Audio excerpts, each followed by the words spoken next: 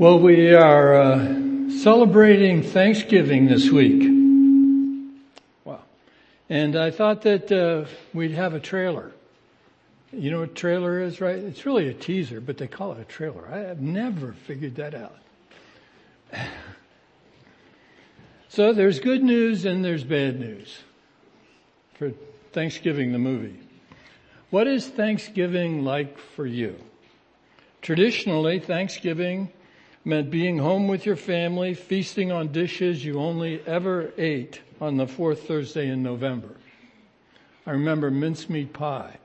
Did you ever have? All the food was homemade, even the desserts, especially the desserts. And we all ate way too much. Then we watched full football games, cheering for every kickoff. But the big kickoff during Thanksgiving, the Thanksgiving holidays, was for Christmas. Because the official Christmas shopping season started right after Thanksgiving. So Thanksgiving was when you finally got serious about Christmas. In some families, you put up Christmas decorations on Friday. Anybody here do that? Yeah, people still do that. It's amazing. Traditionalists. But others hit the mall for the first day of Christmas shopping. Still others tried to beat the Christmas rush at the post office by mailing their Christmas cards the last weekend in November. Remember Christmas cards? Remember how the whole mail system just bogged down under the crush of Christmas cards and packages, and if you waited till a week before Christmas to mail something, it was way too late. Now, my mother mailed her Christmas cards in January, put up decorations on Christmas Eve, and nobody ever beat her to the mall for Christmas shopping. And I never exaggerate. But things have changed these days. Christmas lights on the house are permanently installed, and it's just a matter of turning them on. You know, it's passé to climb on ladders and risk your life putting up Christmas lights anymore. You hire a contractor and he wires the place and you just flip on the lights. Yeah. Bet you didn't know that. Christmas cards are fading fast, and the postal service and the post office has become the postal service. And the whole word postal has gotten a whole new meaning. Christmas shopping begins sometime in late summer or early fall. And Black Friday is now Black November. Going to the mall is out of style. You're aware of that, right? Now you just check their Amazon wish list and click on order that. It's so much nicer. But for most people, Thanksgiving still means home and family. And that for most people is both good news and bad news. We wouldn't be alive without families, but they are made up of broken people just like we are broken people. So for most of us, there are good things about our families, but there are also bad things. And for some of us, our families are tragically and sadly broken. Wouldn't it be wonderful if Thanksgiving wasn't just a holiday and instead was actually about giving thanks? So brokenness in families is nothing new. I would like to look at a family in the scriptures that was terribly broken and yet still came to be thankful. Hopefully this will help all of us be thankful at Thanksgiving even when there is brokenness. So that all fit under Thanksgiving, the trailer. So a broken family destroys the possibility of Thanksgiving. In Genesis 50 verses 19 through 21, it says, "But Joseph said to them, 'Do not fear, for am I in the place of God? As for you, you meant evil against me, but God meant it for good, to bring it about, that many people should be kept alive as they are today.' So do not fear. I will provide for you and your little ones. Thus he comforted them and spoke kindly to them. So this is Joseph, son of Jacob. He's the next to the youngest brother in the family, and he's speaking with his brothers. So Joseph, son of Jacob, acknowledges that his brothers meant evil against him, yet he chooses to do good for them. Let's take a look at this. What evil had they done, and where did it come from? Let's look at Jacob's family to see how Joseph was raised. First, Jacob's father, Joseph's grandfather, preferred Jacob's twin brother over Jacob. Ever seen that sibling rivalry thing? Ever seen the parents set that off by favoring one of the kids? Have you ever been that kid that your parents said, why can't you be like so-and-so? Have you ever been the kid to whom they said, why can't you be like so-and-so? Yeah. So Jacob, at his mother's urging, deceived his father into giving him his brother Esau's inheritance. Now that is a truly spectacular family fight. Have you ever heard of anything like that your mother would encourage you to steal your brother's inheritance? Wow. Esau is enraged by Jacob's lying and stealing. No kidding. So he plans to kill Jacob. Maybe a little overreaction, but still. Again, at his mother's urging, Jacob flees to his uncle Laban in another land. You can read the whole sad story in Genesis 25 through 28. It's really a terrible mess. Probably most of you grew up in a better family than this. Then Jacob falls for his uncle's daughter Rachel. Jacob asks Laban if he can marry her in exchange for 7 years of labor. Laban gives Jacob his own medicine by tricking Jacob into marrying the other daughter, Leah. And this was the time when they were serious about wedding veils. So, yeah, this was a serious veil. So he didn't realize it until the next morning that it was the wrong daughter. I guess Jacob's family was all into this deceiving thing. So his uncle then says, okay, you can marry Rachel too for another 7 years of labor, or a total of 14 years. The sisters compete for Jacob's attention, each by giving him their maids for wives. Has it ever occurred to you to do that kind of thing? I mean, this is crazy, right? The sisters compete. Yeah. Jacob ends up with 4 wives, 12 sons, and who knows how many daughters struggling against each other.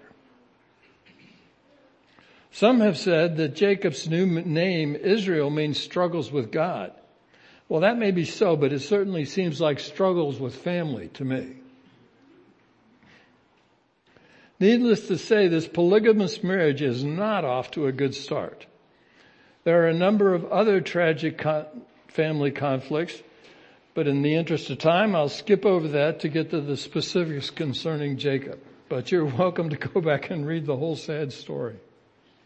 The Bible is really honest about what people's flaws are. So Joseph came from as bad a family situation as I've heard of. What early events shaped him? In Genesis 37:2, it says, these are the generations of Jacob.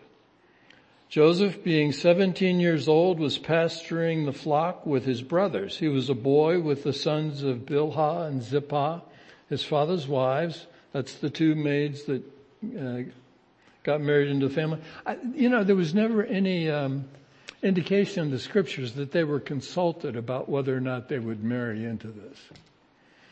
They might have preferred to remain as maids. Anyway, so then the verse finishes, and Joseph brought a bad report to their father. Now, Joseph has grown up in a family with a tradition of giving bad reports. So he learns early to give bad reports on his brothers. Now, that's kind of traditional in families, that one child tells on the other. Probably as you were growing up, you learned pretty quickly that that was not well received by the child you were telling on. And it certainly would have been better if Joseph had thought of a better way of handling this, rather than giving a bad report on his brothers.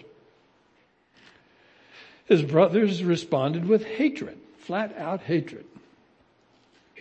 The bad reports might be true, but they rarely make for good relationships. They rarely do. So then in Genesis 37 verse 5, it said, now Joseph had a dream, and when he told it to his brothers, they hated him even more. Now you might remember that Joseph actually had two different dreams, and they had all involved him being exalted over everybody else in the family, and they're all supposed to bow down to him. If you ever have a dream like that, why don't you not share that with the rest of your family? Just think about that for a good long while before you do that. Perhaps these dreams were from God. I think they probably were. But bragging to family members about how you are better than them is never good. In a family as dysfunctional as this one, it had very bad effects. So in Genesis 37, 19 and 20, the brothers they said to one another, here comes this dreamer. Come now, let us kill him and throw him into one of these pits. Then we will say that a fierce animal has devoured him, and we will see what will become of his dreams. Now, as it turns out, his brothers, being good with money, decided to sell him to slave traders instead of killing him. But all in all, they were not happy with him, and they didn't do that out of mercy. So they sold him to slave traders in Egypt. Then they led their fathers to believe that wild animals had attacked him. Now, I've often thought that his brothers acted like wild animals, so this wasn't entirely a lie.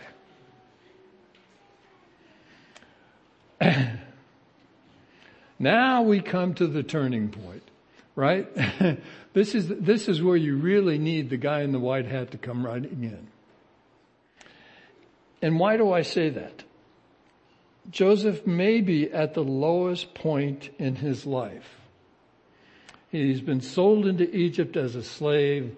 There's no going back home. Home has been miserable for him. He was the favored child of his father. And yet, how did that work out? Yeah, really, really bad. Anybody here ever have their family sell them into slavery? Maybe you had an older brother or sister that threatened to sell you into slavery.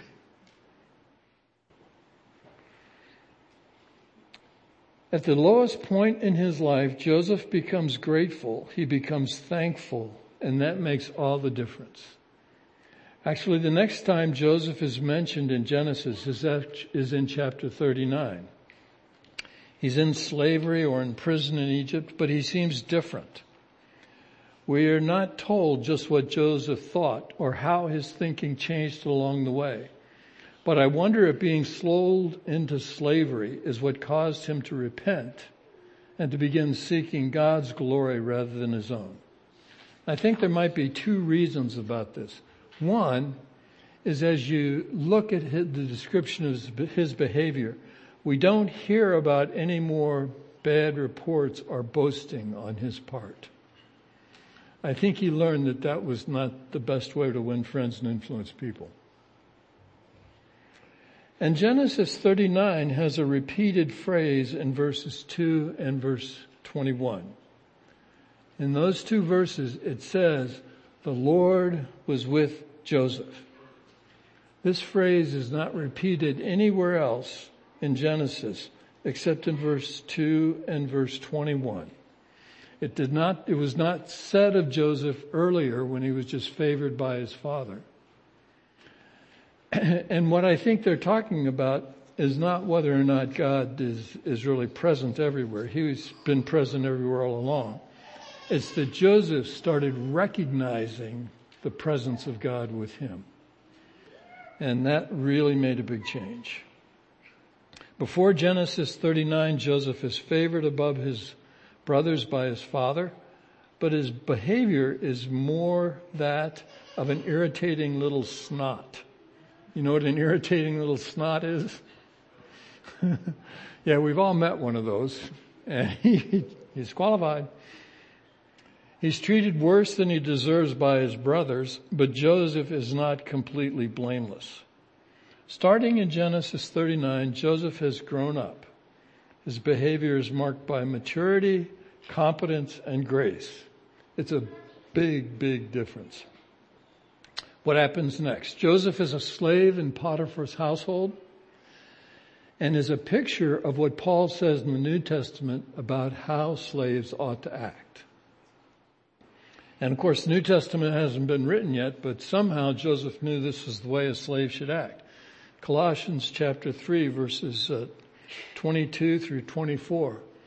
Bondservants, obey in everything those who are your earthly masters, not by way of eye service as people pleasers, but with sincerity of heart, fearing the Lord. Whatever you do, work heartily, as for the Lord and not for men, knowing that from the Lord you'll receive the inheritance as your reward. You are serving the Lord Christ. So Joseph does his work so well that Potiphar makes him his overseer and trusts him completely.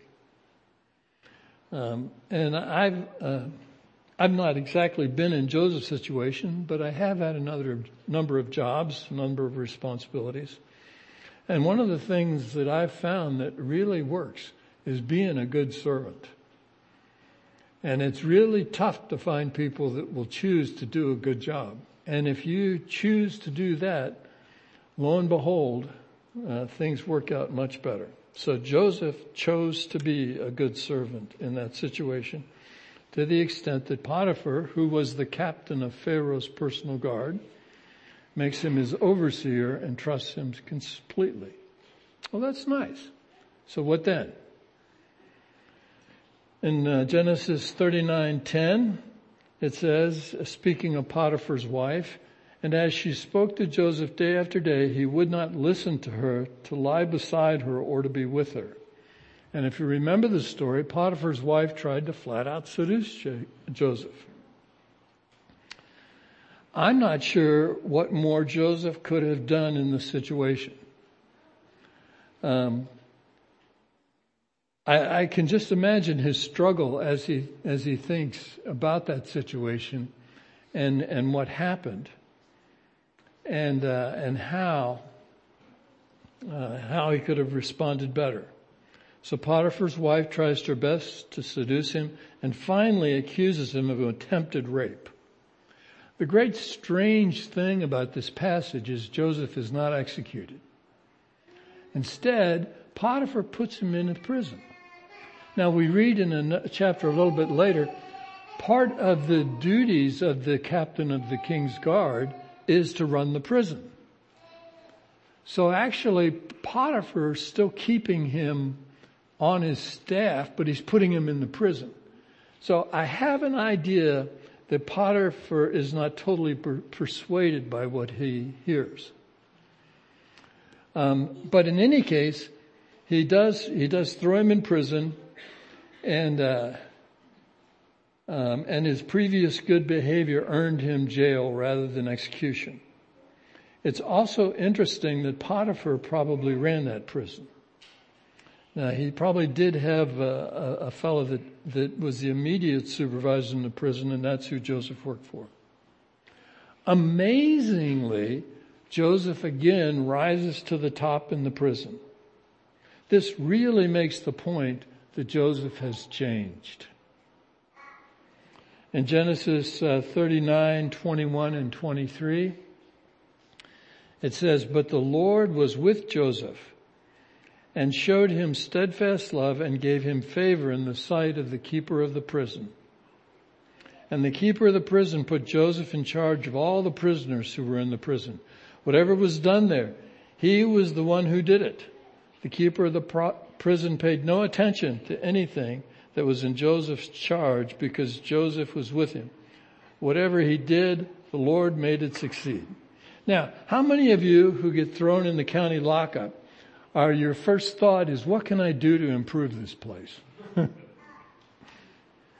This is amazing. This is a changed man from what he was before. It's dramatic. Joseph gets kicked down to the bottom pit of life, but is not embittered. Instead, he embraces all the work. He serves and thus rises to the top. One of the key things that we see in the passage that I talked about in the beginning, the first one I read in Genesis 50, is that Joseph knows that he is not in the place of God, that God is in charge. And though he's trapped in this situation, his confidence is that God is going to make things work for good. That's the lesson that he has learned. So in Genesis 40, the Lord tests Joseph yet again. Wouldn't you think the guy's been tested enough? 2 officers of the king of Egypt, his cupbearer and his baker, are put in prison with Joseph. Joseph serves them and befriends them. They are troubled by dreams, and Joseph interprets them with this result. And this is Genesis 40, verses 20 through 23.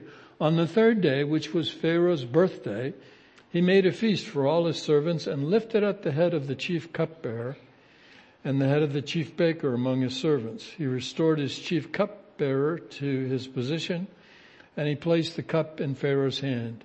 But he hanged the chief baker as Joseph had interpreted for them. Yet the chief cupbearer did not remember Joseph, but forgot him. Joseph interpreted these guys' dreams, and his one request of the chief cupbearer was that when he got out, the cupbearer would remember him. But he didn't. He forgot him. I don't know, if it was me, I'd probably be kicking the walls or something. I'd be really torqued. It'd be really it's tough to keep doing a good job. This test here reveals whether Joseph will trust God or men. It wasn't wrong to ask the cupbearer to remember Joseph to Pharaoh, but it would be wrong to put his hope in men rather than God. If Joseph's hope was in men, being forgotten would have dashed his hopes. If his hope is in God, he will wait patiently on God's timing. So finally, in Genesis 41, Joseph is ready. He's been faithful in the little things. Now he will be trusted with really big things. He interprets Pharaoh's dream and is appointed governor of Egypt because he knows how to deal with the coming famine. So Pharaoh's having these dreams in chapter 41. They are very disturbing to him. The cupbearer at that point remembers Joseph interpreting his dream and says, "Oh my goodness, I've been bad. I forgot this guy did and it told me, and you ought to have Joseph come." And what's interesting is that it mentions the captain of the guard in that passage as well. And I wonder if Potiphar wasn't there and was just really happy that Joseph finally got out. It's interesting how that all worked out. So Joseph is taken out of prison. They take a little time to clean him up. It actually mentions that. Shaves, fresh clothes, clean him up. Take him to Pharaoh, and he interprets Pharaoh's dream and is appointed governor of Egypt because he knows how to deal with the coming famine. I wonder how Pharaoh knew that Joseph would be able to handle that. Do you think he heard maybe from Potiphar what a great job he did with his house? You heard maybe that he heard what a great job he did with the prison? Maybe he could do a good job with Egypt too. Who knows? Okay, if Genesis was about the rise of Joseph to great power and wealth, the book would end here with chapter 41. Because this really is the high point. The rest of the book is about other things. So why does the book go beyond that? It's because Genesis is not about Joseph. It's about God redeeming his creation. Genesis must continue because Joseph's family is not redeemed. And I think Joseph would have understood this, because when he's confronted later with these issues with his families, one of the things he says is, I am not God. And that's a lesson that we all really need to learn, that we go into situations thinking that somehow the universe and creation ought to be subject to my will. You would have thought we would have learned that ain't true when we were kids. So a broken family, the third point, a broken family healed by thanksgiving. So now the famine hits, and Joseph's family is forced to seek food in Egypt. His brothers have no idea that he is alive, much less that he is governor of Egypt. So his brothers have to buy food from the little snot they sold into slavery. Whoa. Talk about an unexpected turn of events. I mean, this is the part of the movie where you say, I'm not watching this anymore. This stuff never happens in real life. Yeah, but God was involved. Again, Genesis doesn't tell us what Joseph is thinking. But this is what I think. I think that Joseph knows that he has really changed since he was a kid and accepted his part of the blame for what happened back then. Now, he did not deserve to be sold into slavery, but he sure didn't act in a gracious way towards his family. He may not have deserved to be sold into slavery, but his bragging and his bad reports were still wrong. But it seems he was not expecting his brothers to come to Egypt and doesn't have a plan for dealing with them. In any case, I think when Joseph sees his brothers and recognizes them, it's like he's flabbergasted in trying to figure out what to do. These are the guys that sold him into slavery. Certainly they deserve some kind of punishment, right? And so he probably hasn't thought about them in quite a while. I mean, he's governor of all of Egypt. He's tasked with helping Egypt survive 7 years of famine. Like I said, he probably hadn't even thought of them. Now that they're right in front of him, I think his first thought is to be concerned for Benjamin, that he may be getting the same kind of grief that Joseph got. So, Joseph tests his brothers by jailing them, and he lets them out after 3 days, and he grills them to find out all that's going on. And then he decides he's going to keep Simon, and he's going to let him go. First he told him he was only going to let one of them go. And then finally he changed his mind and says, well, I'll keep Simon in jail here, and you guys can go back, or Simeon. And he sends them back, but secretly hides their payment back in with the grain and sending them home. So they find that in there on their way home, and they're kind of panicked about it. They don't know what to do it. They're thinking that they're going to be accused of something bad. And he also tells them they have to come back with Benjamin the next time, or he will not sell them any grain. So they go back and they tell Jacob, and Jacob says, no way, you're not taking Benjamin. Already lost one son, I'm not losing another one. Yeah. So that lasts until they run out of food again. And then Jacob says, you got to go back, get more food. They say, we can't go back without Benjamin. So Jacob finally has to give in. They go back taking Benjamin, and Joseph tests how they will respond to him keeping Benjamin. Joseph then sees that they have trained dramatically. These brothers that sold Joseph into slavery, they offer to stay themselves as slaves just to let Benjamin go. It's a picture of them being changed so that that they have learned what they did was wrong, and now that they need to lay their lives down for each other. And it's on this second trip back where Joseph sees how dramatically they have changed. And in Genesis 45 verse 5, he says, "And now do not be distressed or angry with yourselves because you sold me here, for God sent me before you to preserve you." Let me tell you, when he reveals himself, in Genesis 45, Joseph sees that Benjamin is safe, so he no longer needs to cloak his identity. He reveals himself to his brothers, and Joseph can forgive because he sees God's purpose in it. The brothers are scared spitless when he reveals himself, as well they should be, right? But he has seen that before they even knew, they were willing to lay their lives down for their brother. So in Genesis 45 verse 24, it says, "He sent his brothers away, and as they departed, he said to them, 'Do not quarrel on the way.'" Okay, so they've changed, but not that much.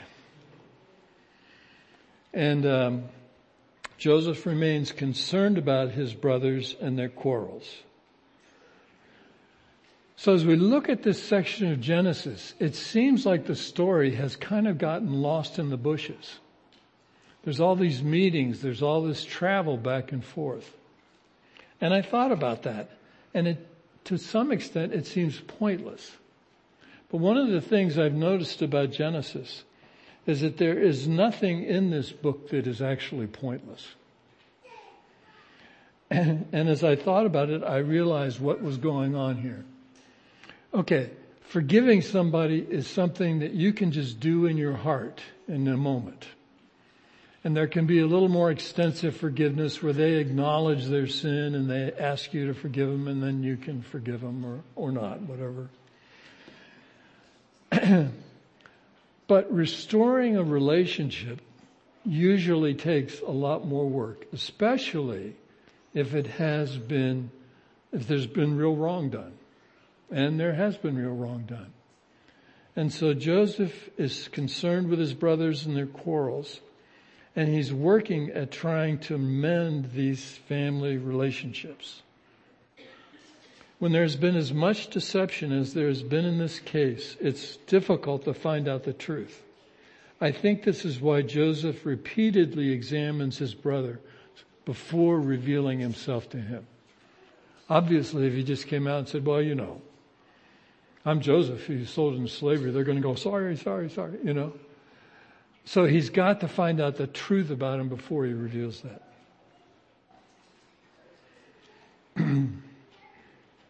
So he sends them back, and on their third trip back, they bring Jacob and all of his children and all of his households and everything back to Egypt, and they're given the land of Goshen to live in.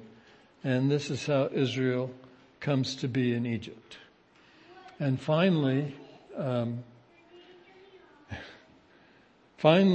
Jacob dies. And it's really interesting, the brothers' reaction to the father's death.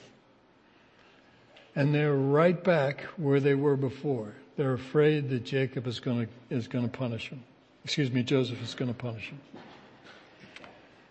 And why is that? Well, I don't know, but I think it's maybe what they would have done, or at least what they would have done at one time. So in Genesis 50, verse 15 through 20, when Joseph's brothers saw that their father was dead, they said, "It may be that Joseph will hate us and pay us back for all the evil that we did to him." So they sent a message to Joseph saying, "Your father gave us this command before he died. Say to Joseph, please forgive the transgression of your brother and their sin, because they did evil to you. And now please forgive the transgression of your servants of the God of your father. And it's really interesting how the verse ends. The passage ends there in verse 17. Joseph wept when they spoke to him. Why would Joseph weep about that?